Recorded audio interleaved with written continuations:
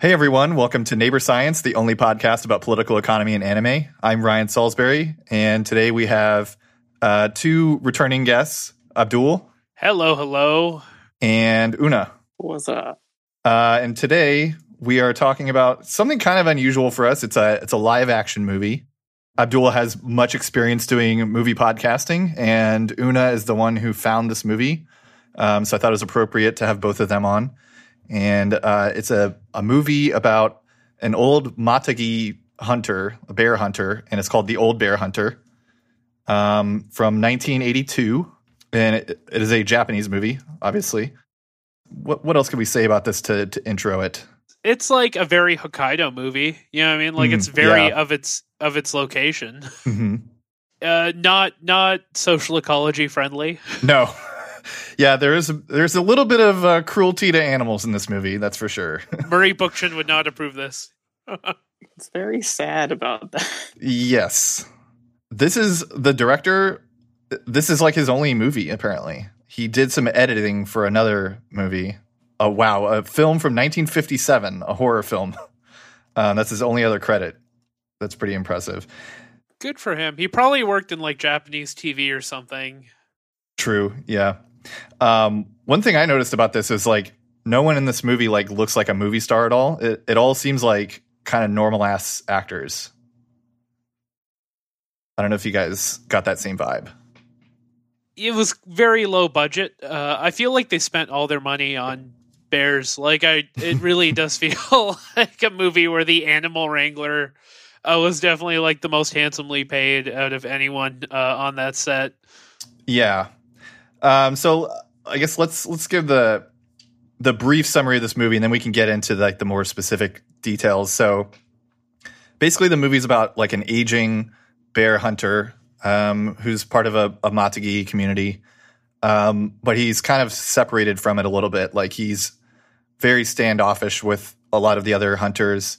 He mostly just takes care of his family and does like small time trapping, and he's kind of obsessed with this bear that he encountered, a man-eating bear that nobody really believes that he saw. And so the movie is basically about him trying to find and hunt the bear. So that's like the synoptic plot, I guess. Let's start with y'all's impressions. What was your initial impression? We'll start with Una for this. Yeah, I thought it was weirdly not focused on the guy hunting the bear. Like, a lot of like the major plot points center around it, but like the emotional arc of it's definitely about his grandson and his family problems, as it were. And yeah, like the whole animal thing sort of seems to be like a very they kill the dogs twice. You get one a movie, and they did two of them. Yeah, that was very sad in both instances.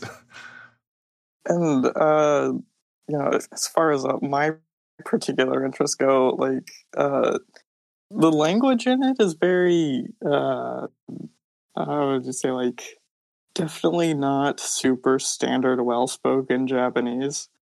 Yeah, I noticed that too.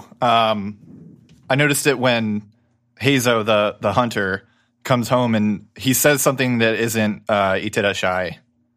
It's something like completely different than that. So I don't even think it was like an accent. It was just like they say something else, I guess. Yeah, I also didn't get much chance to like go over it again, but like they're very mumbly, and I think it's pretty interesting as far as like movies go in Japan, though I guess part of it's also the whole being an 80s movie doesn't have the super high quality audio. That's true, yeah. And I'm an amateur at ripping movies, so that part of that could have been my fault. Yeah, this is all absolutely it's just how 80s movies sound. I've never heard one with like super crisp speech. Right. And I guess the other notable thing is, as far as like Matagi culture goes, there's not like a lot in it. Yeah, I was hoping for more. Yeah, the like there definitely seems to be a group of hunters in the village, but they always seem to rely on the grandfather main character guy, Hazo, yeah. Hazo. Yeah, for sure. And he himself only like there wasn't really a lot of opportunities to like go into specific like Matagi vocabulary. Mm-hmm. Like they don't talk about very much related to hunting other than we hunt and we train dogs to hunt.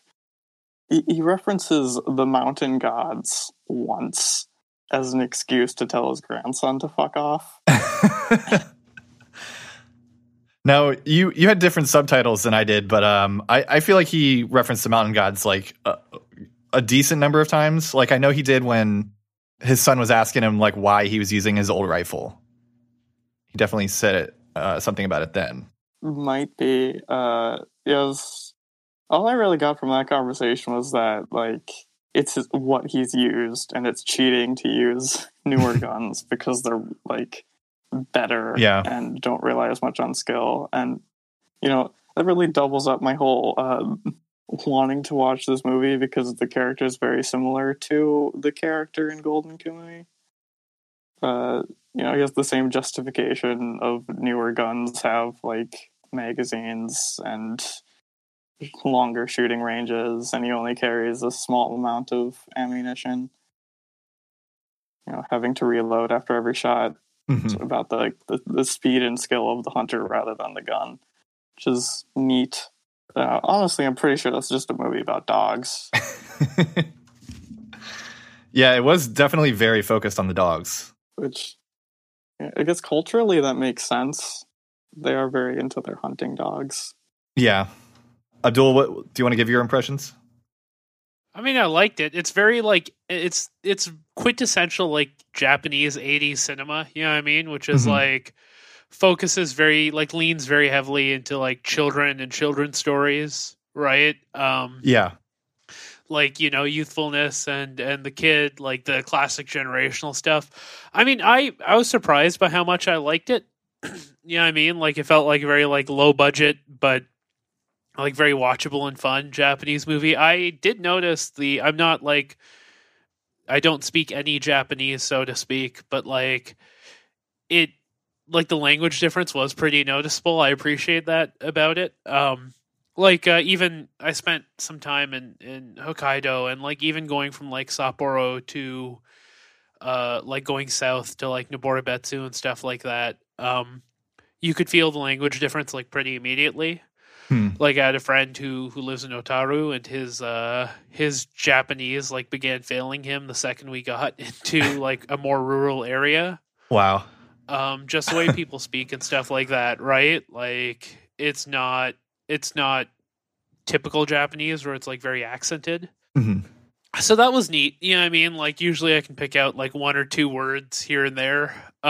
Here I could not at all. It's like a neat little like cultural document of part of Japan that I'm fairly certain barely exists anymore. Right. Outside of pageantry and festivals and stuff like that. I was surprised by just how fucking dynamic the movie was. Like in terms of it felt. Have you seen like a Grand Budapest Hotel or like Moonrise Kingdom? Like parts of it felt like a Wes Anderson movie with those like fast zooms and stuff like that. Yeah, I did notice that. And that was really cool. Like I was expecting something a lot more, stagey than that, because like a lot of, maybe not in the 80s, but like a lot of like, other contemporary Japanese cinema, like especially in the 70s, is way more still, right? Mm-hmm. Yeah. So that was super cool to see. Like I'm not sure if that was a budget thing where they just didn't have the money to like buy a dolly and like do things slowly, but it worked. I thought that was great. Like that's like a really nice little like, I'm sure it has some sort of influence, or like some cineast who makes Wes Anderson type movies has seen it. But I love that about it. Yeah, this might be an insult, but it kind of reminded me of like Kill Bill or something, like with the camera work. Yeah, it's like, and I mean, Kill Bill is send up of a lot of Japanese cinema too, right? Right? Yeah. So, like, maybe it's not this movie specifically, but maybe it's just a style that's emulating. Like, I'm blanking on other 80s Japanese movies, but, like, you know, even the original, like, Gamera and stuff like that, right? Involves, like, the kid, journey of self-discovery, bad home life. Like, it plays all the hits, you know what I mean? Of that like time. I think like thematically it worked, you know what I mean? Lots of dogs, that's nice to see. Lots of dead dogs, less nice to see. Like, yeah, it's, I mean, that's the other thing, right? Is like thinking about it in the context of like having gone to zoos in Japan and stuff like that. And being like, you know, I don't like imposing my cultural values on other places, but like, you know, going to a zoo in Sapporo and being like, this is awful. It relative to this movie, it's actually an amazing zoo in terms of how it treats animals. Yeah, the scene where the guy from the neighboring village was coming to inspect the puppies was pretty sad to watch. Or the fight. Yeah. Like that bear dog fight was pretty bad. And I mean, like, parts of it you can tell they use dummies, like when the bear's rolling down the hill or when the dog's rolling down the hill. But then other parts you're like, I really hope they didn't kill a bear or a dog. Yeah, I was like trying to look really close and be like, please, is that a guy in a suit or something? Like, please tell me that's not a real bear or killing a real dog. Yeah. And I don't know much about like the Matagi, but I mean, it was cool to see. You know what I mean? Like it without knowing anything about that like little like Japanese subculture, it was still like neat. You know what I mean? The iconography of this guy like standing out against modern Japan was really cool. Yeah, yeah, and it's hard to learn much about them because there's so little information about them in English. I mean, that's the other part about like Japan I sort of struggle with is the fact that it is, you know, you could make a compelling argument that northern Japan is stolen land, right? Yes. And I don't think that's an unfair argument to make at all, because like there's 2,000 like legitimate Ainu people left, and like a large homeless populations and stuff like that. So I mean, like, yeah, that's the other thing is like it's a reminder of the fact that, you know, Japan did its own form of like settler colonial genocide, sort of within the island, right? Which is something we almost never think about or consider outside of like a Western settler colonial context, which is very fair to criticize as well, right? Obviously. Yeah. Yeah. We got into it a little bit on the last episode that Una was on about Golden Kamuy, and Una brought up the Tondenhei, which I hadn't heard of. It basically is just like a state-backed settler. It was former military people usually, right, Una? A lot of them. Like, it was pretty much just, you know, basic pioneer stuff. You know, anyone who had a reason that they needed to just go somewhere and be given land. Mm-hmm. But a significant amount of them were definitely, like, former military, and a lot of them ended up getting like drafted. Yeah. So it was a very military expansion without being like military expansion. Right. And a lot of the settlement of Hokkaido, like a lot of the dynamics there resemble some of the dynamics in U.S. Settlement. That book that I was reading on called The Conquest of Ainu Lands. The author was referencing something by, I think it was Frank White. Actually, I have a DM where I mentioned it really recently. Richard White. He referenced a book by him called The Roots of Dependency, and it was basically about how both groups of settlers used trade to like basically create a dependency on the state in the like conquered population, because like as like before the settlers came, you know, they were hunting to be like self-sufficient, to get food and you know, raw materials and stuff like that. But once they set up trading posts, they started hunting to sell furs to the Japanese to like buy their industrial goods. And so as they did that, it stressed their food sources and made it harder for them to hunt for subsistence. And so they basically like had to buy rice to supplement their normal food sources. And that's kind of like a, positive feedback loop. And the same thing basically happened in the US, where the natives started trading for various things. They would provide furs and other, wild products, and then that would stress their food sources, and then they would become dependent on the farming of the settlers. Japan also did. By the way, I was wrong. It's 25,000, not 2,000. That was my bad. I thought so, but I didn't want to say it and be wrong. No, I that was my bad. But like the other thing Japan did was engage in like an aggressive, like assimilation program, right? Like, yeah, I guess that's where its settler colonial like mode differs a bit from the U.S. Was just like how aggressively and how quickly can we absorb these people into the like general population and stuff like that, which is like, yeah, it sucks. Japan did recognize, I guess, UNDRIP for whatever that's worth, and finally recognize them as people. Yeah, I think it was in like 2010 or something. Very recently. Yeah, it was actually 2019. Oh, wow. It was even more recent than that. Great. And that did come with like something akin to an apology, but like also, yeah, it sucks because like even in my time in like Hokkaido, I did meet like a professor who teaches indigenous studies at a Japanese university, and even he was like, "Oh yeah, like these people should not have free handouts like they have where you're from, right? That only makes things worse." And I'm like, God damn, cool. That sucks, man. Like that, I really don't like having this conversation with you. Yeah. Yeah, it was bad. Yeah. I wasn't sure how to bring this up, but like nominally the Matagi are from Akita. Can you elaborate on that? Like I didn't pick up too many location names in the movie, but like generally they're in Akita as far as I could gather, which is just like south of Hokkaido. Yeah, it's not like that's, and I think that's like mostly the like region this happened in, right? It was like, yeah, it's south of Hokkaido. Mm-hmm.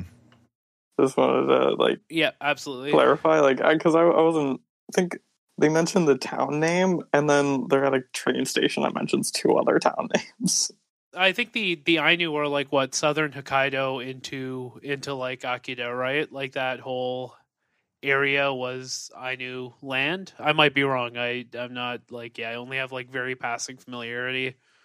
Yeah, it was Hokkaido. There were Ainu in Sakhalin, and I always forget the other island name. The Kurils? Yeah, Kuril, yeah. And yeah, at first they were in northern Honshu, but I think they got pushed back by the Mitsuhide clan. Yeah, well, stuff like that. I think that happened a bit earlier than like the Todenhe, but yeah, wanted to location. So yeah, I guess my impression of the movie overall was it was definitely not what I was expecting. When I read the synopsis, I kind of thought it was going to be like a very like plotting, meditative, kind of like lone hunter like journey through the mountains to find this bear, But yeah, like Una said, it ended up being much more about like his family life, which I didn't dislike. It was just unexpected. I kept thinking while I was watching it, like, when's that fucking bear come in? Like, where's the bear? I don't know if I enjoyed it, but I thought it was a good movie, if that makes sense. Yeah, that makes sense. Yeah, felt the same. Yeah, like at the end, I was like, this was very sad, and I also wish there was like a little bit more of a resolution. I appreciate it because there's under no circumstances would I have ever have discovered or watched this movie if you did not bring it up. You know what I mean? Like, Yeah. and that's always nice when you like see something completely out of left field like this, and you're like, actually, you know what? That was really enjoyable. Yeah. Una brought it to my attention, and I was like, "Fuck it, I got to get this movie. I want to, I want to see this weird, obscure movie that I would never see otherwise." Especially like, I mean, I complain all the time about the state of modern cinema, how boring every movie that comes out is these days. But this was a refreshing change of pace, even if it had like, you know, profligate cruelty to animals in it. This is the thing, like the fact that it is like weirdly about dogs and family when it's framed as being about a bear is just, like a really I don't know, nice deviation. Yeah. Like it's not like the synopsis tells you the entire plot and the heroes win. Right. Yeah, and it's almost like at the end you wonder if he really did win, you know. Yeah. Typical at what cost kind of win. Yes. I couldn't even find a synopsis online. You know what I mean? Like that's how like I'm sure if I read Japanese I'd be able to find something better, but like I could not find anything that wasn't broad strokes when I wanted to like refresh my brain this morning before we recorded this. Which again, not a bad thing at all. Yeah, it's pretty cool to find something this obscure.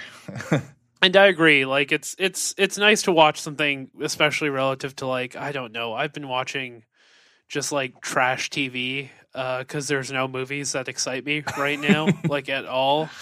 Like I've been watching Big Brother and The Bachelor because it's more entertaining and somehow less vapid than, I don't know, Falcon and Winter Soldier. Yeah. Or whatever. So this was, I watched this in a double feature with some new African cinema, and that was just a really nice way to like re-energize my cortex. I saw that McDonald was watching Winter Soldier, and I was like, ooh, buddy, I don't envy you at all. Honestly, it is...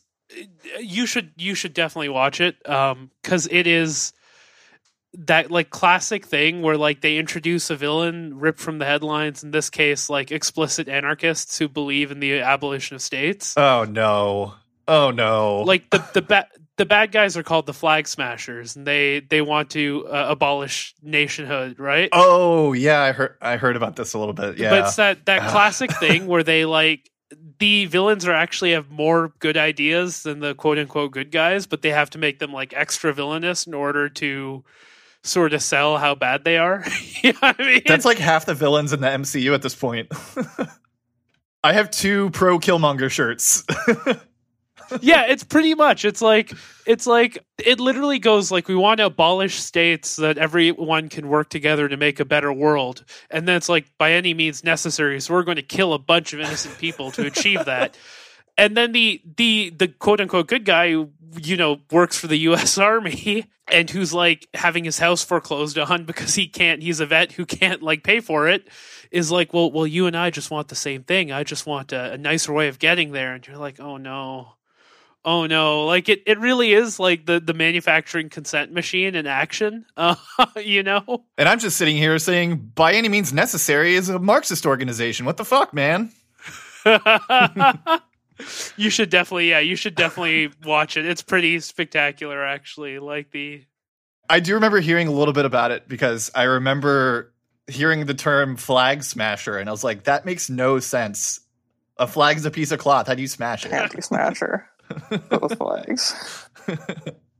Should be flag ripper or something. I don't know. Yeah. Flag burner. Yes, that's good. Yes, the flag burners, you know, just something more functional. Yeah. That would be too edgy. If you smash the flag, it's still intact, you know? Modern villains are all just like, yeah, I'm an anarchist. That's why we're enacting a coup to put a war criminal in a dictator position. Actually, the anarchists are so bad, they collaborate with a war criminal, the bad guy from an earlier movie, to stop them. It wasn't the South African guy from... Yeah, Zemo or whatever his name is. Oh, God. Yeah, it totally is. Like, yeah, classic anarchist thing to do. Yeah, it's no. The American government collaborates with the war criminal to stop the anarchists. Oh, that's how okay, bad. okay. That's how bad the anarchists are. That you need to collaborate with the villain from an earlier movie, Right. to make sure that they're stopped. Right? Like that is the overall messaging of it. I'm compelled to watch it week after week because I'm just curious how deep the rabbit hole goes, and it gets deeper every episode. It's shocking, actually. I do want to watch this now to get mad at it. What's it on? It's on Disney Plus. I would just torrent it if I were you. Oh, Jesus. Okay, yeah. Do enjoy a good rage watch. It's a fantastic rage watch. Like I can feel myself getting angry every time I watch it. Like, and I'm not even fully paying attention. Like I'm playing a game on my phone or something, but like just hearing these words is incredibly, yeah, it's unbelievable, actually. That's the best thing I can say about it. I might pause my watching of the horny cooking show during the day and watch this instead. Are you watching What's the Horny Cooking Show? Shokugeki? Food Wars. Yeah, Shokugeki no Soma. Oh yeah, Food Wars is great. I had to stop watching that because I kept ordering in.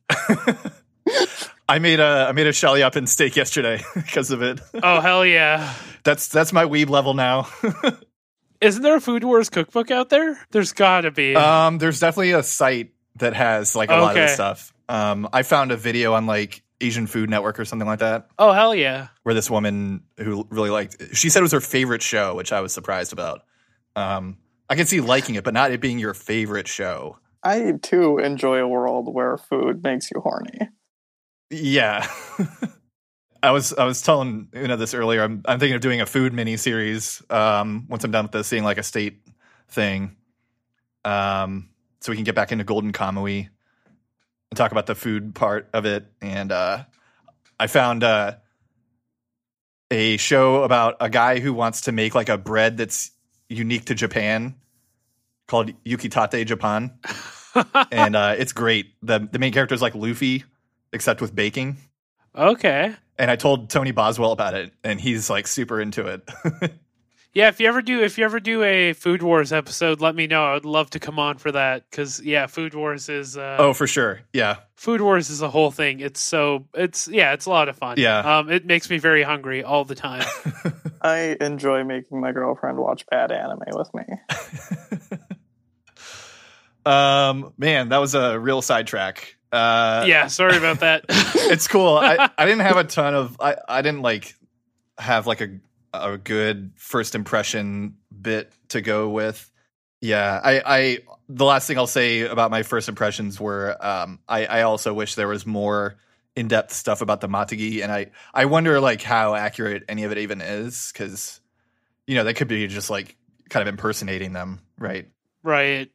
I know that the hunt that they showed in the very beginning, from what's in Golden Kamui and from the little that I've been able to read about the Matsugi, that is a fairly accurate depiction of how they would hunt. They have like one person who kind of coordinates the other members of the group, and they have two people who like shout at the bear to try and corral it, and then two people who actually carry weapons, who are like the most experienced hunters, and they're the ones that actually like pull the trigger or thrust the spear, whatever, depending on the era. Is the bear hunt then like, because you can't subsistence hunt bears, right? Like, is it ceremonial? Is it like they mentioned bear bile and like the specifics of bear as like a healing thing, as a healing substance or whatever, a lot, but like, yeah, is the hunt more for that stuff, or like, yeah, what's the? Yeah, it's definitely a religious thing. That's one thing that's in almost every like thing you could read about the Matagi, is that it's like a pretty religious ceremony, and that's one of the reasons it's actually hard to find information on them, is because they don't really let people join their hunt at all, so it's hard to like observe them. There's only been, at least as of few years ago, there's only been two people who have been allowed to join them. One was a Japanese photographer, and one was a non-Japanese photographer that was with National Geographic. And yeah, they have like this sort of bear worship thing going. They kill the bear, and then they do a ceremony afterwards to thank the whatever they believe in, the spirits or the mountain or mountain gods. Yeah. They like give it sake and stuff like that. But again, it's hard to know specifics of their rituals because nobody really knows. But yeah, I don't think it's a subsistence thing. The Ainu definitely hunted for subsistence, and I think Una, either you were speculating or you read someone else speculating that the Matagi kind of emerged through interaction with the Ainu.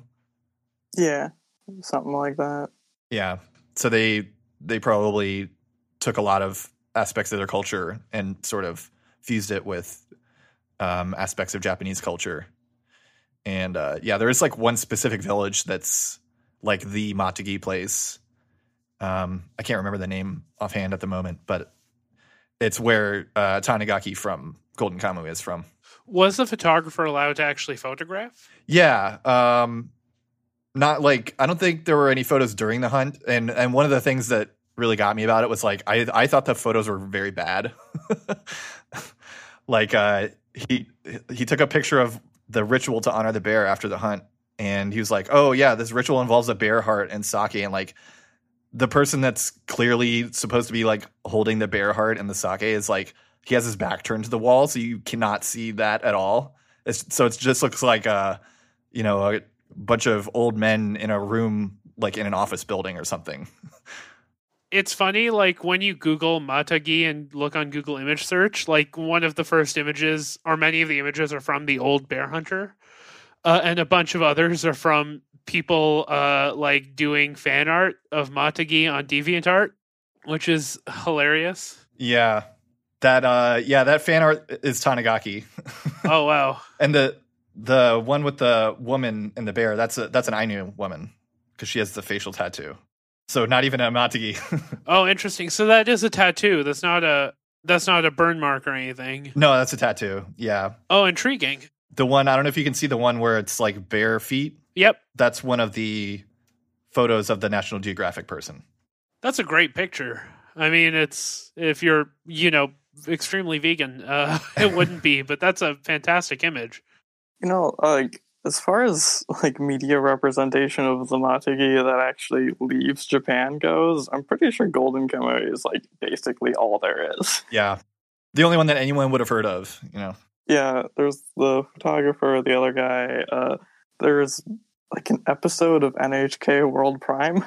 Oh, really? Okay. Yeah, which I downloaded, but I don't know if I can find subtitles for it. And, there's a few documentaries, but there's not, like, translations of any of it. Mm-hmm. Like, it's just not a thing anyone talks about, like, even in Japan. I mean, I didn't mention this when I was introing it, but I had to buy the DVD of this and rip it myself because it's nowhere to be found on torrent sites. Yeah, there used to be a Hungarian dub VHS rip on YouTube, and it's gone now. Ripped to culture. Oh man, yeah. I feel like torrent sites have fallen off a bit since like the early 2000s. Oh, they definitely have. Like, you really need to go a little deeper into.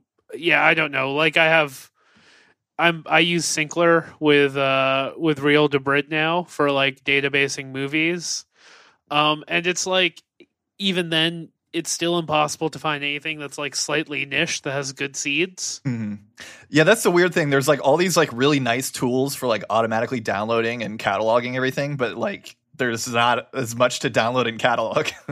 Yeah, I mean it's sort of the thing. Have you seen the Hayao Miyazaki documentary, like In the Kingdom of Dreams and Madness? Mm-mm. I watched it for the first time not too long ago. It's amazing, by the way, because it really is just like a years long examination of his like creative process. That sounds awesome. It's great. It's just how he goes to work, how he animates, how he creates and ideates, and like it's just a really like wonderful film about Miyazaki doing Miyazaki things. Mm-hmm. And his fail son. Yeah, I mean, but like one of the things that he speaks about in the movie to Isao Takahata, who's passed away, is like the hegemonization, I guess, of like Japanese media, right? Where he's like, I mean, we're one of the few like true auteurs left in Japan, right? Was sort of his takeaway. And he's like, you know, these big companies control everything and are like flattening out what our media looks like and how it expresses itself, which may or may not be fair. Like, you know more about anime than I do. Yeah, I mean, it's like the same thing as, you know, American cinema. Like the demand for ever higher and risk-free streams of revenue has like lowered the bar for what they're, or raised the bar for like what they're willing to take in terms of like having an existing audience. This is actually something that me and my producer were talking about right before we started. Like, because they want these increased revenues, they want something to have an established audience before they're willing to like give it a chance in like film or music or animation, which is why like almost every anime that comes out now is based on an existing manga with like a pretty dedicated following. And it's pretty rare to find original anime these days. You know, if I could just the thing about anime, right? You ever seen Serial Experiments Lain? Of course. Right. I was watching that's the one where every fascist online has that as their profile picture. Yeah, which is weird because it's just schizoid shit. But the thing about it is, I was watching an interview with the character designer, and he was talking about, you know, early 2000s making anime. You know, Lane was made as a game and an anime at the same time, right? But because the studio was producing just these two Lane things, which are really depressing and like fucked up, they were just like, we need something else to do at the same time that's like happier. So they just literally wrote an entire separate anime called like Mie Under 7 or something. I don't remember the exact title. That one I've never heard of. Right. But they made it at the same time as Lane, and they literally just did it so that the staff could have a break. And like, you know, Panty and Stalking with Garter Belt was made after Tengen like TTGL. Tengen Toppa Gurren Lagann. I can't say it. Yeah, it's hard. And that was made after like that success. They all were on vacation and just got drunk and were like, you know, let's make another one. That sounds great. Yeah, it's the early like 2000s and up to 2010 anime industry was very artists making art, whereas, you know, the majority now is their promotional videos for a light novel. Yeah.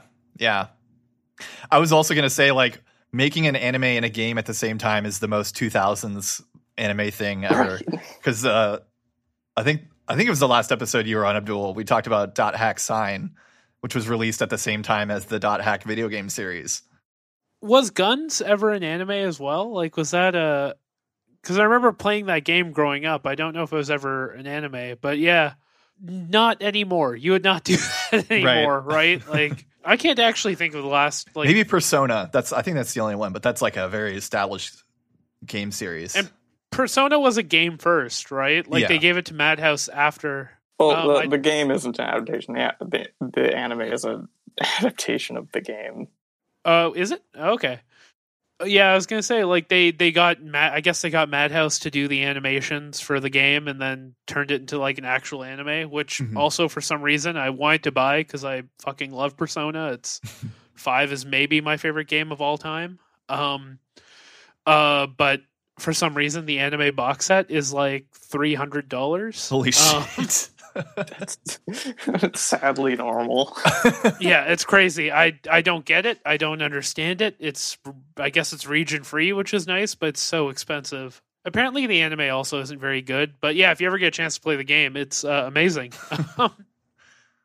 It's just that whole idea of like multimedia projects. Yeah. They still do it sometimes, but like the latest one I can think of is Valkyrie Drive, which is basically hentai.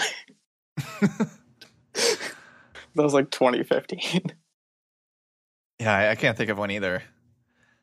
And I think there was only like one or two original anime last season.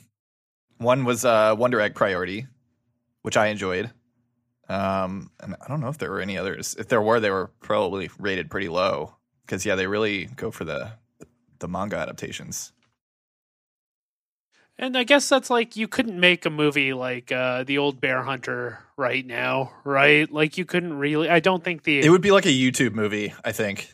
Yeah, exactly. Like it would be very hard to finance that kind of movie. I think Japan's domestic like live action film industry is also shrinking, and like it really is like output driven. You know what I mean? Like one director will handle 6 to 8 movies a year, right? Like if you ever go to like I don't know Takashi Miike's like Wikipedia profile and you look up the movies he directs, it'll have like I think in some cases like 4 to 5 films in a year, but only like 1 or 2 will make it stateside because those are the good ones that he actually cares about. But it is like it is such like a tightly controlled, highly budgeted, output driven industry, start to finish, for live action. I guess it is for anime too, but obviously the margins are different, the timelines are extremely different, right? Like imagine trying to sell this to anyone domestically. Right. You could make it as like an art film these days that would go out to the world, but no one in Japan would watch. Yeah, best case scenario would be like one of those like weird movie nights at Alamo at like one theater or something. I don't know, but probably not even that. Yeah, occasionally it does do a screening in the US from time to time based on like, oh, we're doing like a niche Japanese genre programming like run, right, or stuff like that. I don't even know how you would start to get the rights to a film like this, who you would contact, how and why. But I do find it very funny. Like the idea of someone trying to spend so much of their time trying to find the distributor for this to get the rights is very funny to me. So do we want to go like into the detailed plot synopsis and we can talk about, some of the scenes that made an impression on us? Sure. Yeah.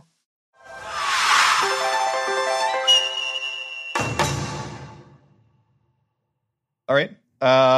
So the movie opens on, snowy mountains of northern Japan, and we see the Matagi on a hunt. And it was like I described earlier, they had the traditional setup of 2 screamers, 2 shooters, and coordinator. The bear that they're hunting is shot and rolls like way the fuck down a hill. Like I kept going. I'm glad it wasn't dummy, but I was like, oh no, please stop.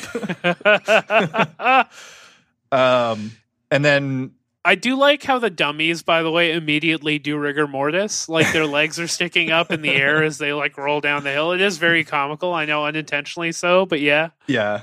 Yeah. And so right after that, we see the old protagonist who's like in the mountains for some other reason, but he's like not really with the group. And then we see those hunters performing a ritual to honor the bear. And then the lead hunter skins the bear. And that, if I remember right, that's like pretty much the last we see of them. They see Heizo approaching and they're like, oh, it's been a while since you hunted. Please accept this bear meat from us. And he just says like, no, and walks away. Which was an interesting setup. He's like very distant from them, even though presumably they would be in a pretty tight knit community. He goes home and we see his family. He has a son and 2 grandkids, and we mainly see Taro, his grandson, for most of the movie. The daughter is named Yuriko, which took me a while to find. I didn't see that until like an hour and 15 into the movie or something like that. And I never got his son's name because he's like off working for most of the movie. Yeah, I didn't really get that scene where he's like chasing after his dad or whatever. Like I didn't really understand it in terms of like what it was supposed to communicate. But that was, it was cute, I guess. Yeah. I'll get into that a little bit later. So I'm jumping the gun here. Yeah. It's no big deal. So this is where we learn about the bear that he's been hunting, and His son says that he's been looking for it for years and hasn't seen it. And then like the whole beginning, I think, has a lot of like jumps to other things. Like the scenes are very short. It's a lot of like establishing stuff, I think. But so next, the grandson Taro is petting Shiro the dog and says it's going to have puppies soon. So we find out that Heizo's main hunting dog is pregnant. Let's see. The son is leaving for work next, and he says, look well after the children. You're the only one they have here. So kind of letting you know, it might have said this beforehand through like the shrine, but Heizo's wife is dead, so she's not around anymore. And I don't think they ever really explain where the son's wife is. Did either of you pick up on that? No, that was No. it was very confusing and vague the whole time. Yeah, I didn't even think about it until just now, but yeah, we never see the kid's mother. So this is when the son, the kid's dad, is Taro's dad, is going to the city to work. The daughter Yuriko says she hopes it's the last time, and she's on the bus with him for some reason. I think she's just like, kind of driving him out to the train station or whatever. And the bus driver says that there's a bear that appeared and broke some chestnut trees. Which when it said that, I was like, how is that possible? But they show later in the movie, like the bear, like destroying some trees pretty good. And they drive off to the city. And this is when Taro is chasing after the bus. Which, yeah, I thought that was cute. But I thought it was basically just to establish that, like, the dad is not really around very much compared to Heizo. Even though Heizo like goes out to the mountains for days at a time, he's still around more than the dad, who goes, I think it was to Tokyo, to work for like, I'm trying to think. It was definitely months. It might have been longer because, if I remember right, it was spring or summer when he left, when he was going on the bus here. I think it was like winter when he left. But it was like definitely. I know there wasn't any snow, but maybe it was winter and it was just not snowy. Yeah, but when he came back, it was definitely like. Yeah, it was spring. It was like late spring. Yeah. So he's gone for a very long time. Pretty negligent father, because like this grandfather is obviously pretty intense about his bear hunting thing. Mm-hmm. And I do find it funny that he just trusts him to take care of a grandson while also, basically being, the goblin slayer of bears or whatever, just like going out into the world, like literally one thing he does. And the only thing he appears to care about. Well, that and his dog, I guess. Well, he hunts other things. Ah, fair. Yeah, he does like, he makes a decent amount of money on hunting. There's a scene later where he sells some furs to a specialty shop, and the guy pays him 180,000 yen, which is about $1,800, which isn't like a lot of money, but I think the cost of living in Japan is like a bit lower, especially if you're like out in the country, I'm sure, and in the 80s. Yeah, it's a decent amount for like a hunt. Yeah, and it was all like rabbit and marten furs, I think. So yeah. Or no, he was asking about martens, but I think it was mostly rabbit furs. Anyway, so the kid's dad goes to work. And then the next scene, we learn about the bear bile. They're talking about how it's medicinal. The teacher is saying that like it's a cure for like almost anything, which makes it kind of almost seem like snake oil, Well, Taro was saying that his grandfather said that it cures everything. Oh, okay. The teacher just told them how it's different than other biles, mostly. Yeah, that part was cool. He asks how you can tell it apart from other biles, and no one but Taro knows. And Taro says it spins when you drop it in boiling water. And so they show it, the teacher dropping a little tiny piece into boiling water, and it spins like crazy until it dissolves. And then like the best comedic moment I thought was right here, where the teacher drinks the the bile tea, and he just groans really loud. Yeah, that stuff can't taste good. Do you think they actually made the actor drink bear bile for that, or? I don't know. It's possible. I mean, yeah, it's definitely possible. I wonder how hard it is to source that if you're not like in a Matagi village. It's probably easier to source in the 80s than it is now. Yeah, that's probably true. Because his reaction looked quite genuine. Okay, so I just looked it up real quick, and there's an article that's titled 5 Things You Need to Know About Bear Bile Farming, which sounds fucked up. So I guess like there's a decent demand for it because it is like traditional Asian medicine in like a lot of places. And so if they have farms for it, presumably, they're like, CAFO kind of things. So it's probably like relatively easy to source there. So maybe drank actual bile.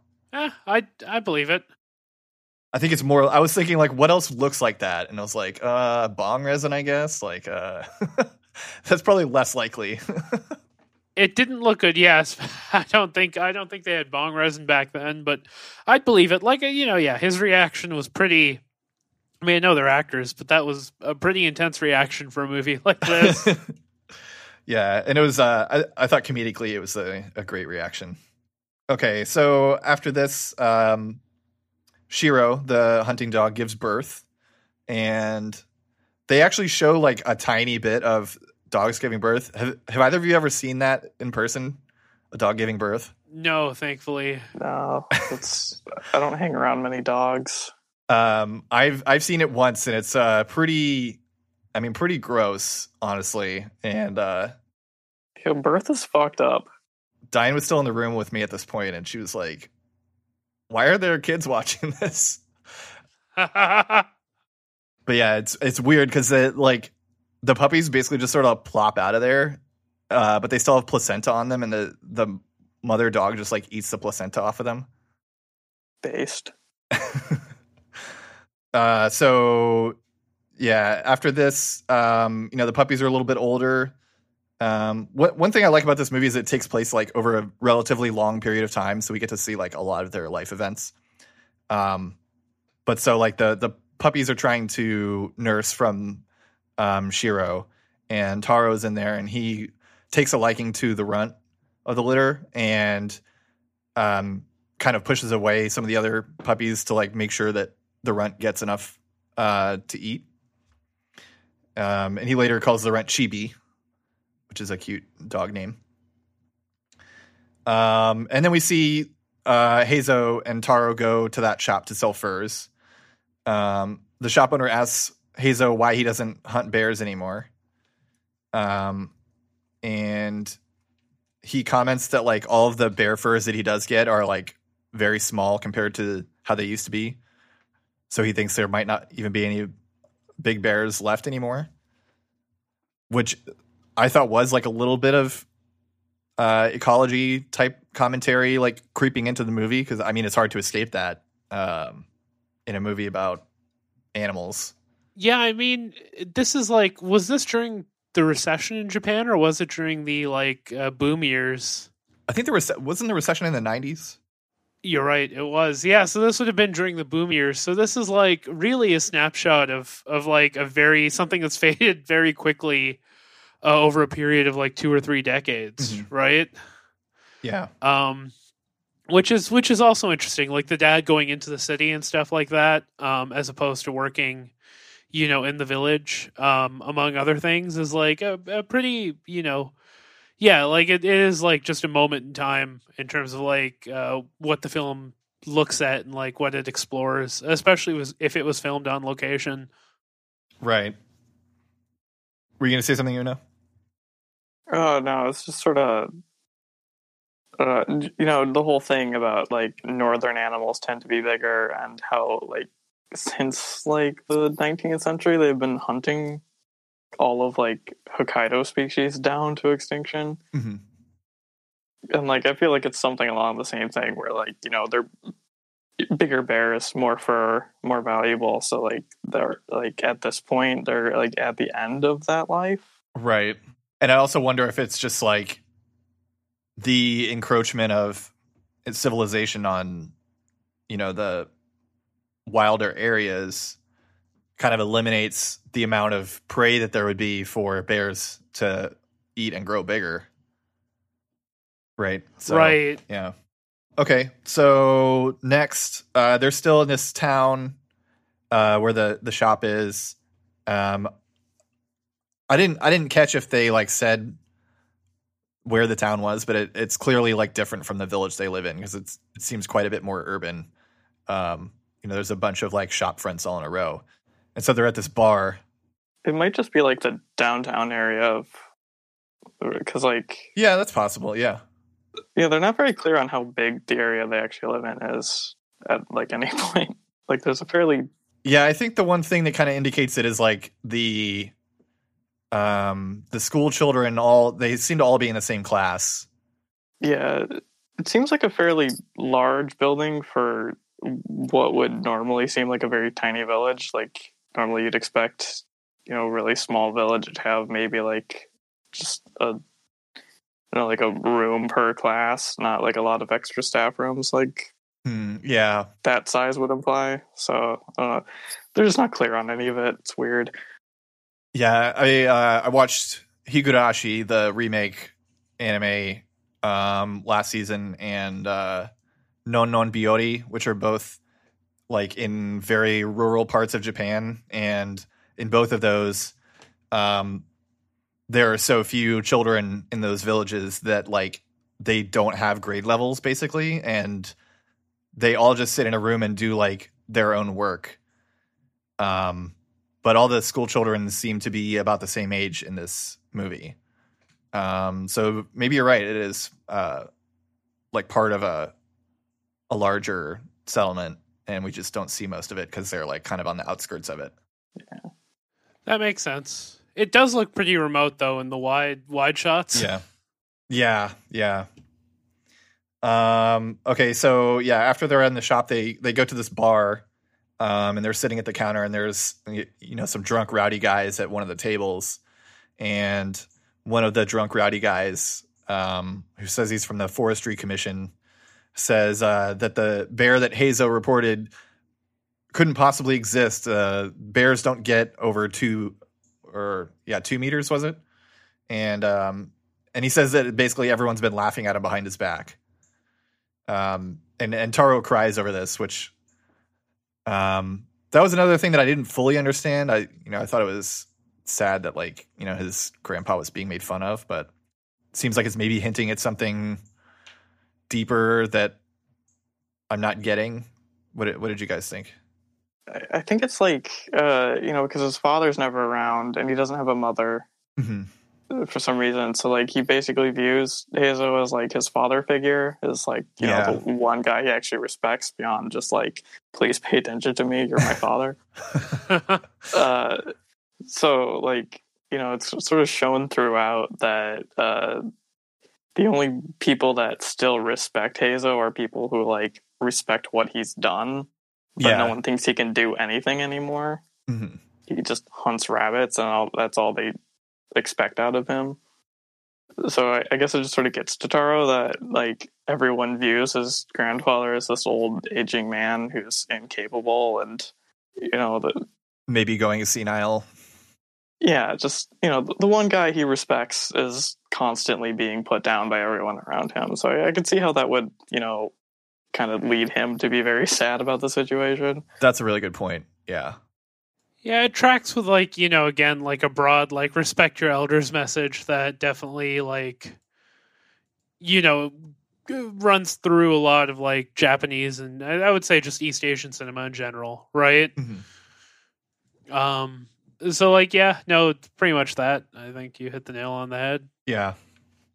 Okay. So, the next scene, right after this guy said that the bear couldn't possibly exist, we see someone stumbling through the snow to Heizo's house, and he says that a bear killed his cow, and they're all going apeshit over that because like bears almost never hunt cows. because cows are too big for them. And so all the hunters run to investigate this bear attack, and Hazo right away says that he's certain that it's the bear that attacked him, because it's the only one that would be capable of killing a cow. And so the next scene, we see the school children again, and they tell Taro that they think Hazo is too old to kill the bear and that he's only been killing rabbits lately, like Abdul just mentioned. And yeah, I think that was all for that scene. Just like, childhood arguments, my dad can beat up your dad kind of thing. Oh, and then we see Taro at night. He was sent the subtitle says tape recorder, but I thought it was a boombox. But Taro is like saying that, oh, it's the tape recorder that I've dreamed of, or something like that. And Chibi, the runt, is sleeping in his bed with him. And he wet the bed, and Taro was like tut-tutting him. It was like, you won't be able to sleep in the bed with me anymore if you keep wetting the bed, which I thought was really cute. And then this is when Hazo starts getting ready to hunt a bear for the first time in the movie. He tells Taro that he'll be gone for 3 to 4 days. And this is when Taro asks him like why he's taking his older gun. And he says it would be disgraceful to use his newer gun, which is, he says, it can shoot up to 300 yards or 500 with a scope on it. And, shoots so fast, it's basically a machine gun. And so he's going to take his older gun, which only has 3 shots, and doesn't have a very long range.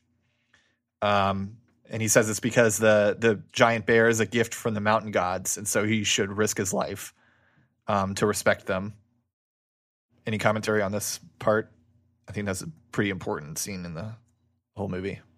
I think it makes sense to me. Like this idea of like respecting nature, it sort of runs. I think it runs across any sort of cinema that explores like indigeneity in any way, right? Mm-hmm. Oftentimes in like fetishistic purposes or whatever.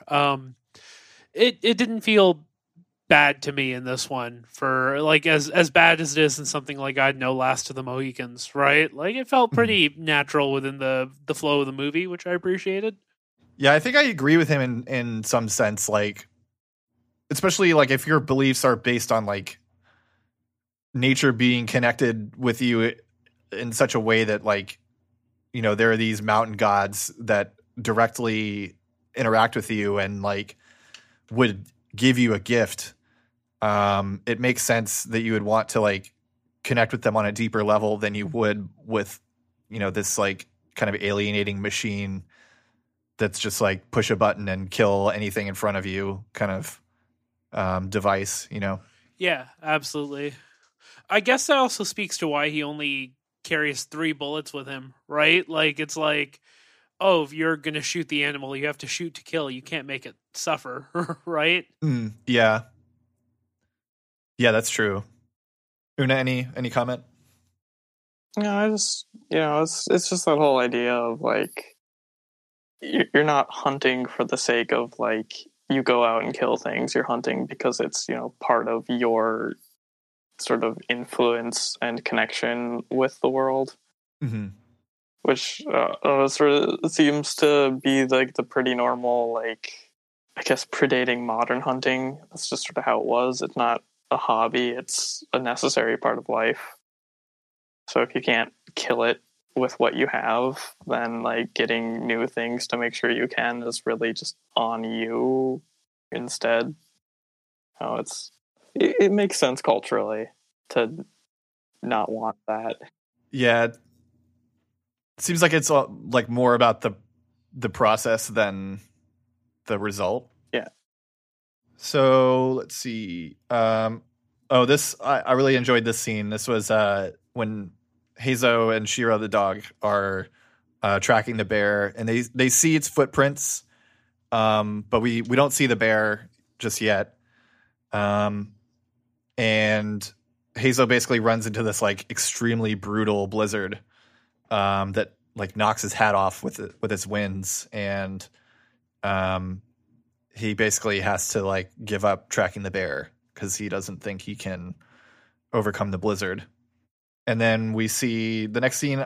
I wasn't clear on what they were doing in this scene. The kids are like somehow like dig a bunch of fish up, and it seems like they're like throwing snow around, like to make like a net out of snow sort of thing, so that they can like trap them in this like part where they're just able to dig them up.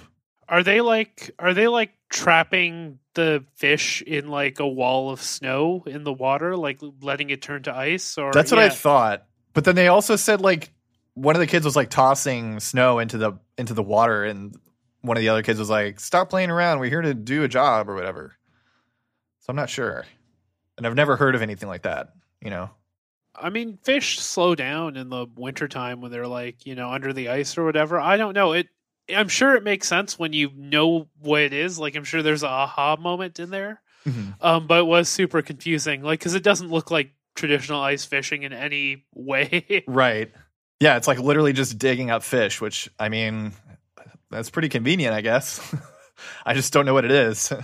And I guess that's kind of like the opposite of the process of hunting that we see in the movie, isn't it? Yeah, you're letting them come to you this time. Right. You don't even have to like do any work. You just get a shovel and get some fish out of the ground. If only it was that easy. Yeah. Oh, so the next scene is the really bad, one of the two really bad scenes where this guy from a neighboring village comes to get one or more hunting dog puppies, and he's like lifting them up by the tail and lifting them up by the scruff and tossing them away and inspecting which one to take. And he basically takes like one of them and says he can sell the rest to Heizo. But Taro, of course, wants to keep Chibi, so he gets to keep Chibi, who, you know, no one thinks he's going to be a hunting dog anyway, so no one's really objecting to that. And this is when Taro says to Heizo, like, that he should hunt with Chibi when Chibi grows up. But Heizo says that most dogs, when they come across a bear, they run away with their tail between their legs, and so only 1 in 100 dogs is able to be a hunting dog, which is a setup for a lot of things that come later.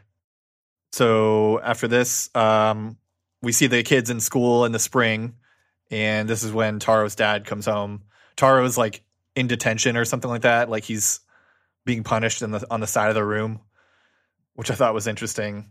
He's with 2 of the other kids that he's always hanging out with, and they're chatting, and the teacher's like, "You're supposed to be punished right now. You don't get to talk." And they're like, "Oh, sorry, but Taro's dad is home." And the teacher says, "Well, that's fine. You can go see your dad." And so he lets Taro go and run to his dad. He like stumbles through a stream to get to him, which is pretty cute.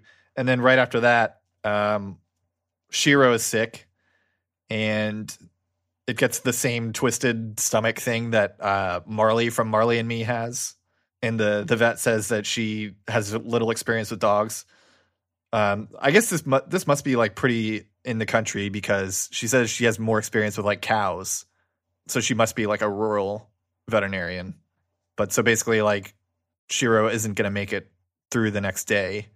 I mean, that's pretty accurate too, right? Like on a farm, it's just, you just expect that dogs die, right? Like they're there more as a utility rather than, you know, an animal you form, you know, same kind of bonds you do with house pets and stuff like that. Like, right. Whereas like if your livestock is sick, oh, that's when you would call in a vet, right? If your dog is sick, you don't generally call in a vet. You just accept that it's going to get sick and die, and you get a new dog, right? Yeah. Not saying that you treat them badly or that you just like treat them as disposable, but the relationship is very different, because one is a companion, the other is your absolute livelihood. Mm-hmm.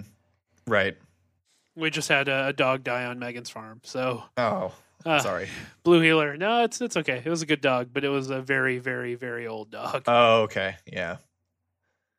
Yeah, there's a certain point where it's not as sad for them to die as it is for them to like be alive and suffering, you know?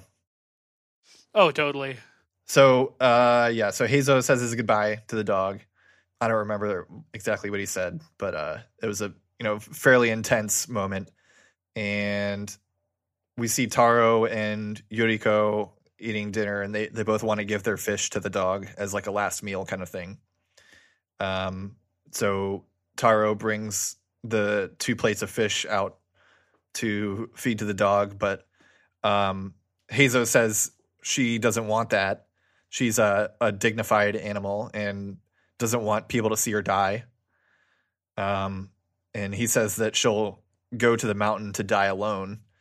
And he like goes back in the house, and Taro's watching, and sure enough, the dog comes out and shambles away toward the mountain while Taro was crying, watching her leave, which is a pretty sad scene. Yeah, that one was again, this movie was way more emotional than I expected to be off the poster alone. Yeah. So after this, this scene was like sad in a different way. Heizo's at a skeet shooting competition, and he's using his old gun, and people are commenting on like, how can he use a piece of shit like that? And he's missing every single shot. They said later that he like barely made it through the competition, but like they didn't show him hitting a single target. And I thought they did some pretty effective camera work for this scene, because they're showing like a first person perspective of him shooting at the target, and they like defocus the camera to like show you that his vision's going really bad. Yeah, it's well done. Yeah. I appreciated it. And then like right after that, he's trying to make sure that he can really shoot. So he's like shooting at this like stationary target made of a, animal fur, and he can't even hit that until he has this like traumatic flashback to the actual bear attack. Like the first moment we see the actual, like any actual footage of the bear attack, and he like screams and shoots at the target again and like nails it. So it kind of seems like, the only way that he can hunt anymore is by hunting that one bear that he's been after the whole time. I mean, the vengeance aspect, well, not vengeance, but you get what I mean? Like the focus aspect is really nice. You know what I mean? Like that's a classic trope, but they do it well. Yeah. Like trying to accomplish the one thing you couldn't accomplish as someone who's like at the pinnacle of your occupation. Yeah. Yeah. After this, we see they're planting rice. So they have like at least a small rice farm, and the kids are talking about how he's getting old and kind of implying that he's like not as sharp as he was. But then you hear a gunshot, and he's like, oh yeah, that's this one specific guy's gun. And he's shooting blanks, which means he's training his dog. Like he could tell that all from one gunshot, which I thought was really interesting. And then Taro like goes to see the hunter training the dog, which was pretty intense as well. He's like shooting his gun to like train the dog to not be scared of it, and then to like run after the target that he's after. And so Taro, like seeing this, wants to train Chibi. So he and his school kid friends try to train Chibi by like just shouting boom really loud and sending him after this like toy monkey, one of those monkeys that claps the cymbals together. But Chibi's scared of it, which was really cute. But they keep working at it, and they eventually get him to fetch the monkey. And then we have the obligatory beach episode of this anime, where Taro is playing fetch with Chibi at the river, which is another cute scene. And then we go back to some more training, where Chibi's getting better at doing hunting dog stuff. And so Heizo sees how well he's doing, and he starts doing the like way more intense training of bear hunting, where he's like attacking him as a fake bear, and like, actually like swiping at him with like bear claws that he has. Oh, and I don't know if y'all saw this, or if this was like a weird thing with my stream, but like there were some weird harsh cuts where like a frame would be on screen like too long, and then it would jump to another thing. Did that happen to you? Well, you see, it's a training arc montage. It's cool. Yeah, I don't know if that was like something that went wrong with my rip or what, but yeah. Pretty sure it was deliberate. Okay. It looked deliberate. Like it fits the tone of like a training montage, just sort of that like epic. Look at the dog, got a ball, and just a kid hanging out with his dog. It's cute. Yeah. At least the parts where Taro was training him. Right. Yeah. The parts where Hazo's training him were kind of sad. Yeah. So next, Hazo is like trying to get Taro, or not Taro, trying to get Chibi to be like used to biting into a bear, I think is what he's doing. Because he's trying to like feed him meat that's covered in bear fat, which is apparently very bitter and not palatable at all. So Chibi refuses, and Hazo was like, well, that makes sense because no one would want to eat this shit of their free will. It's gross. So he forces Chibi to eat it while the dog yelps, and Taro is very distressed by this and runs away. And then later Hazo tries to give it the bear meat again, and Chibi is much more eager to take it this time. And so he says that Chibi has the blood of a bear hunter. So the thing that he thought would never happen with Chibi actually happens. So then we see the other like really kind of fucked up scene, the hunting club dog contest, which is basically where these hunting dogs like try to attack a bear who's chained up, and some of them, at least on film, hopefully not in reality, are like killed by the bear. I couldn't tell whether it was real or not. I don't know about y'all. It looked extremely real, but like the fact that everything was on leashes makes me think they just had like a doped up bear doing this with like a real dog, because they pull the bear away right when he's about to bite down, stuff like that. Like they have it's I think it's pretty clear that's a real bear, even just the way the snout is and stuff like that. Like it looks like a Japanese bear. Yeah, they definitely look a bit different than American bears, because at first I thought it was just a guy in a suit, because like the head and neck were like shaped pretty different from American bears. But it's so like I got really up close to one when I was at the Sapporo Zoo or whatever, and the Japanese grizzlies look a lot like American grizzlies, like brown bears or whatever. But the black bears they look different. They look like bears with panda faces. You know what I mean? Like it's a very weird look. Adorable. Very scary. Like it is terrifying, because there was a group of school children there and they were tapping the glass and the bear was getting more and more agitated. Like it was very yeah. People are like that to animals. I don't get it. I guess it's just because we're so separate from them in modern society. I don't know. I mean, it's just a different... The only time you see them is when they're either captive or dead, so you have like no respect for them. It's also just a different relationship to animals, I think. You know what I mean? Like, it is just a different sort of idea of like, I'm not going to say like animal rights or whatever, but yeah, it is, I think, fundamentally different. That's okay on some level. On others, it does make me feel weird. Like, it's that thing where, like, you clearly see an animal, and even in this movie, right? Like, that's not a happy bear. No.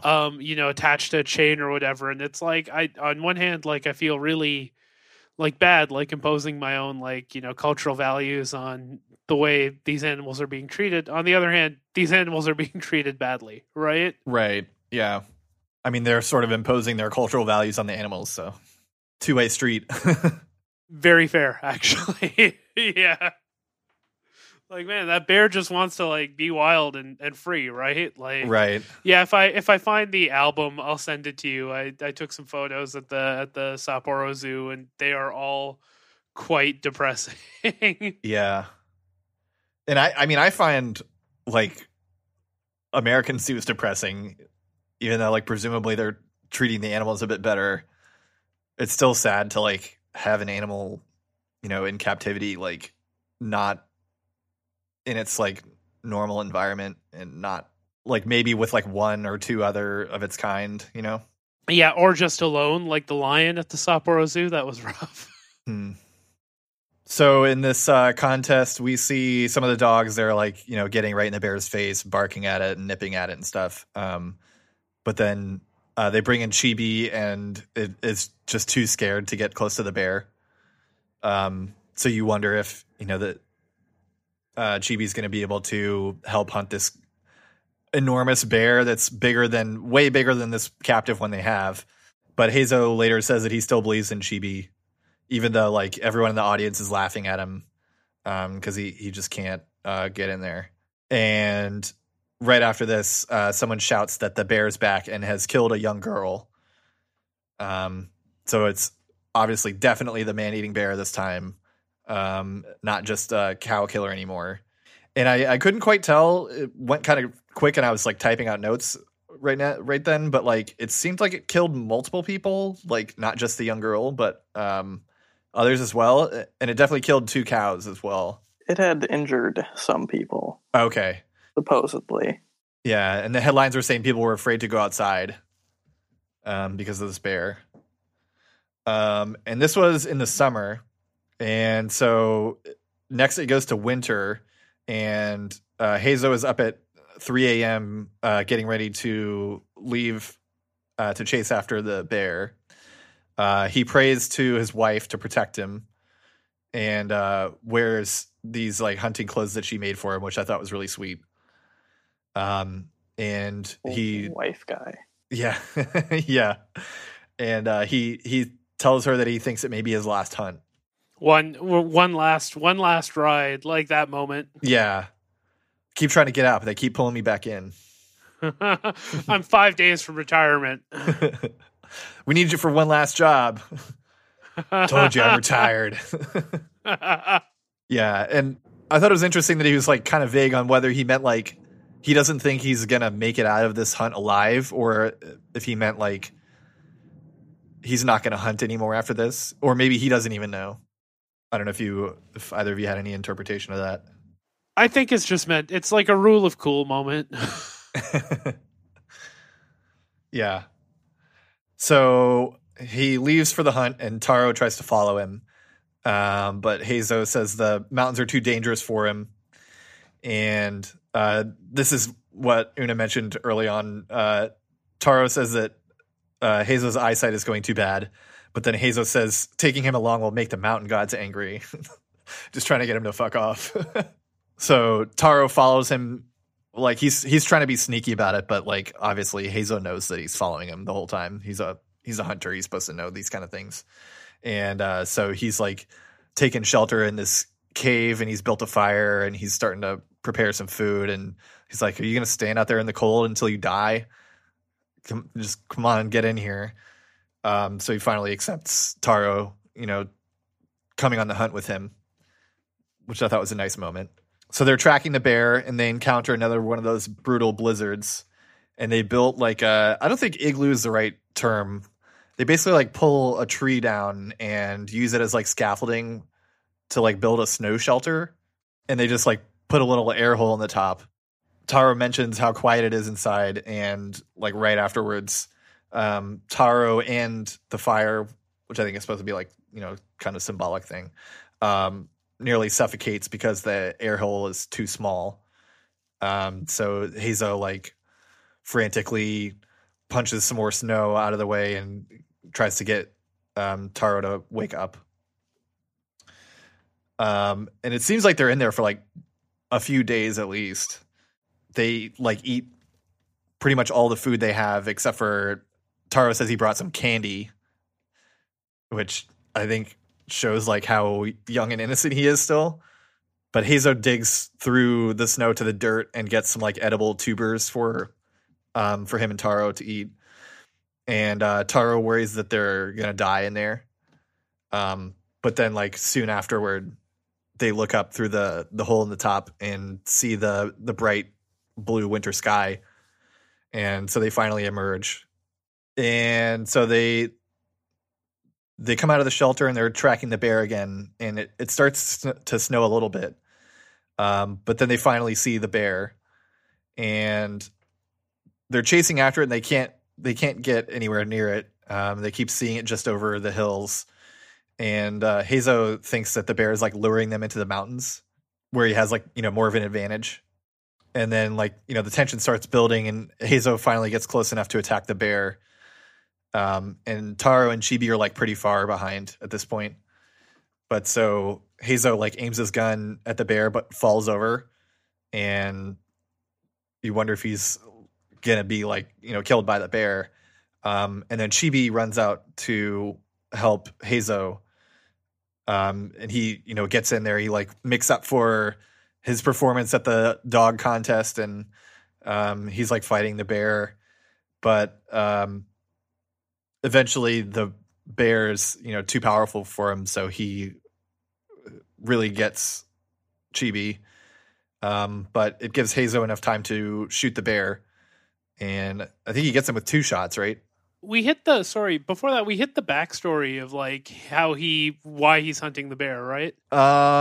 I'm looking over your notes. I'm like, I thought we touched on this, but we didn't. Yeah, maybe not. I might have missed it. When I looked up a description of the movie, it said that like the bear is a bear that he raised. Oh, really? Yeah, like he killed a mother bear and then found its cubs and took one of the cubs in because he felt bad, and then raised it and sent it out into the wilderness. But because it's not afraid of humans, that's why it's like killing and attacking people. Oh, did you catch that, Una? I didn't see any of that. It was kind of, as far as I know, the only backstory we get is that like traumatic flashback. Okay, because in one description from a like screening of the film a couple of years ago, they do a semi-synopsis of the movie, and it's like on one such excursion, he accidentally kills a mother bear who has a cub. He takes the cub and raises it. When the cub reaches maturity, the hunter releases it into the mountains. There's a spiritual connection between them. Later, stories appear about a huge bear hunting humans. The hunter knows that the bear is his, for it has no natural fear of humans. He knows what he must do to make amends. Man, that's such a different dimension to it. Wow. I might have to rewatch it now and see if that's in there. Yeah, that completely changes how I view the movie. Yeah. Like, I feel like I've read that in regards to like a different like Mitagi story that's told in some like anthology somewhere. Huh. That's definitely like a big difference from the Ainu, right? Because if the Ainu have a baby bear for like the same reason, more or less, like they will not release the bear back into the mountains. Presumably for that reason, they will do a ceremonial killing of that bear. Interesting. Yeah, I just posted the link in the Discord if you're interested. But yeah, like I did not remember seeing that backstory in the movie. I felt like I was just like looking at my phone or something in terms of how I missed it. But I just wanted to double check to see if you caught it at all. I definitely did not catch that. Yeah, that definitely like changes like you said, my whole interpretation of the movie. I mean, it sort of explains like the ending bit, right? In theory, like why he buried it instead of why he says the mountain god sent it to him. Oh yeah, true, yeah. But like, I mean, I interpreted that as like a sort of general like that's what they say about all of the bears, and like the Ainu say that about all animals. That's what I thought. Yeah. So like when he actually shoots the bear, like I thought his face in this shot was really interesting. Like he looked happy but miserable at the same time. Yeah, like he just finished his one reason for continuing everything he's been doing. Right. His one reason for living. his wife's dead. His bear's I thought it was dead. that. What's he got like, now? Yeah, I thought it was just that. But if it's like his son, basically, that's like quite a bit different. A lot more tragic. Yeah, exactly. Yeah, I thought it was more like, he finally accomplished his one goal, but like he doesn't really have a lot of reason to go on after that. But then, Taro comes and kind of takes that away. He has more of a reason to live now than just hunting some old bear. But Chibi is dead, unfortunately. Chibi didn't make it. And Hazo says to the bear, "You've been waiting for me too." So like I I think that does like, unless it's like a totally abstract, like spiritual thing, that does like reinforce that interpretation where he raised the bear. Because otherwise, why would the bear be waiting for him? I don't know. Like, I guess because he's the one that's meant to hunt it or something. Then there's a series of flashbacks with Chibi as Taro and Heizo and I cry over his death. Same. Yeah, the sad dead dog stuff does get to you. Yeah. It's handled quite well in this. I'm like tearing up a little bit right now. Yeah, this is really a story that is, the life and death of Chibi, the Akita, And so the last little bit is the Heizo says the mountain gods sent the bear to him and that he will send it back to them. And he has Taro help him bury the bear in the snow. And they cut to like a nice faraway shot of like them at the foot of these giant Shirakami mountains, I think is what it is. And I thought it was interesting that they're burying the bear before they bury Chibi. I don't know how to interpret that, but it was something I noticed. Through the lens of raising the bear, bury the bear first. Longer history with the bear than the dog, I guess. Right. Yeah.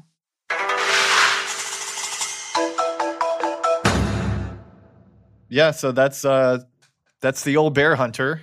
I don't know if I want to. I don't know if I want to rate it.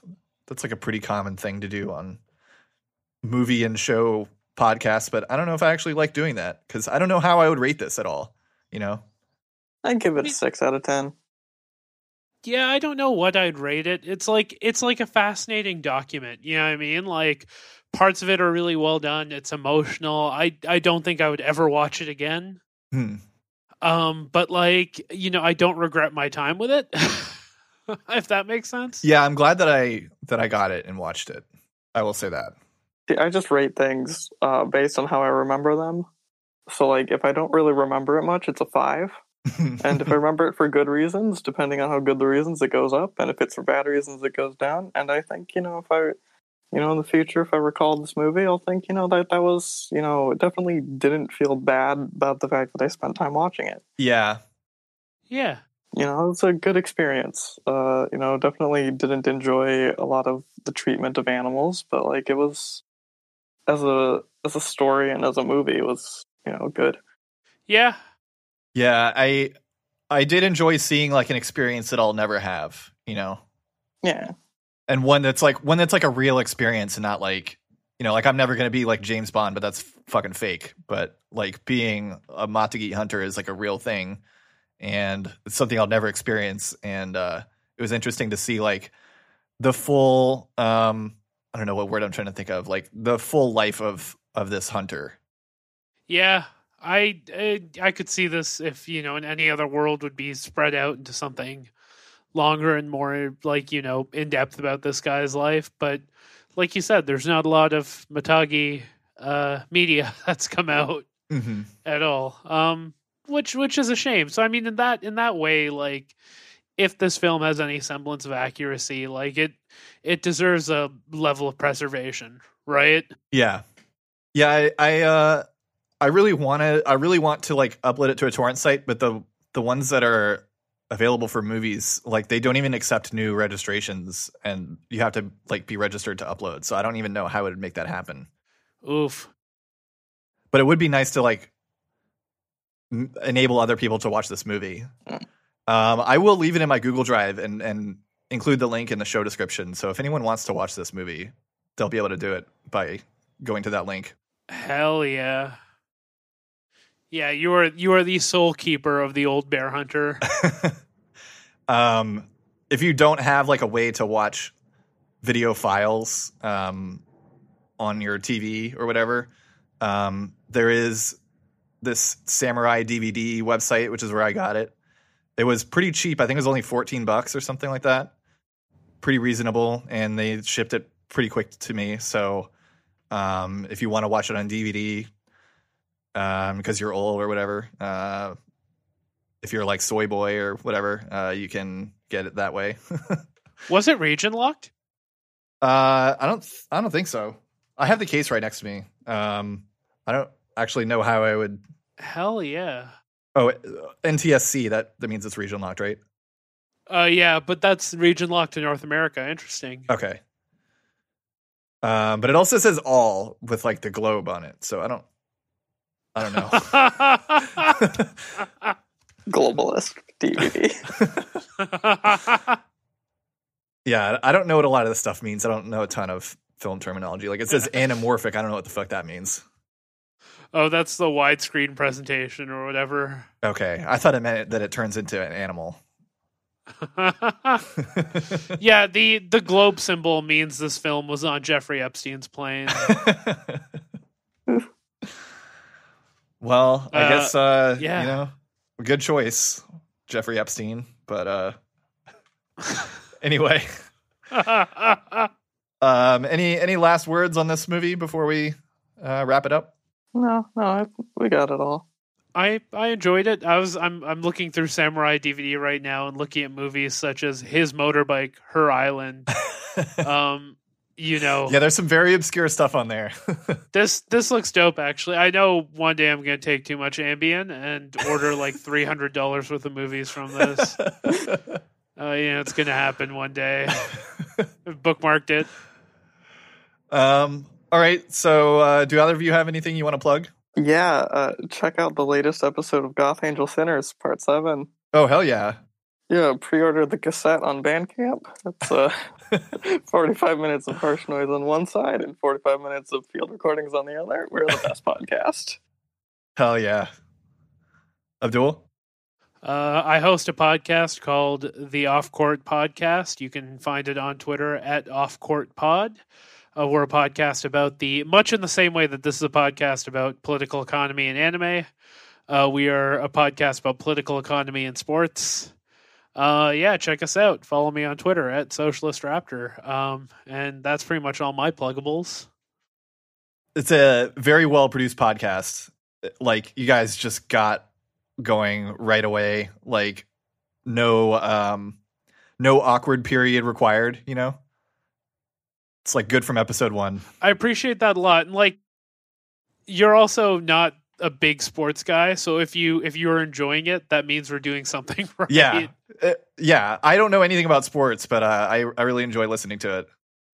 Oh hell yeah! No, I'm happy to hear that. We're 2 episodes away from being done recording season 2, so it's nice. I'm very excited for people to hear it. I will say, if you're going to listen to an episode of that, listen to our Israel episode, and the way the YMCA created Israel is probably our best one yet. I will have to listen to that one. Awesome. Well, Abdul, Una, thank you so much for coming on and watching this movie with me. Thank you. No, I had a great time. I had a great time watching it too. Yeah, thanks for finding it, getting it. Well, I mean, you found it. Well, finding a copy of it was It was a fun little journey, I think. Yeah. Doing that. Hell yeah. Not something I've done before. First movie I've ever ripped, because, you know, usually I can just find a movie online, but it was a different experience having to actually like get it myself and put it on the computer. And you learned a skill doing it. You learned how to rip movies, which a very underrated skill. Yeah. Congrats. Well, thanks everyone for listening. I hope you enjoyed that. We'll be resuming the Seeing Like a State series next week. Bye.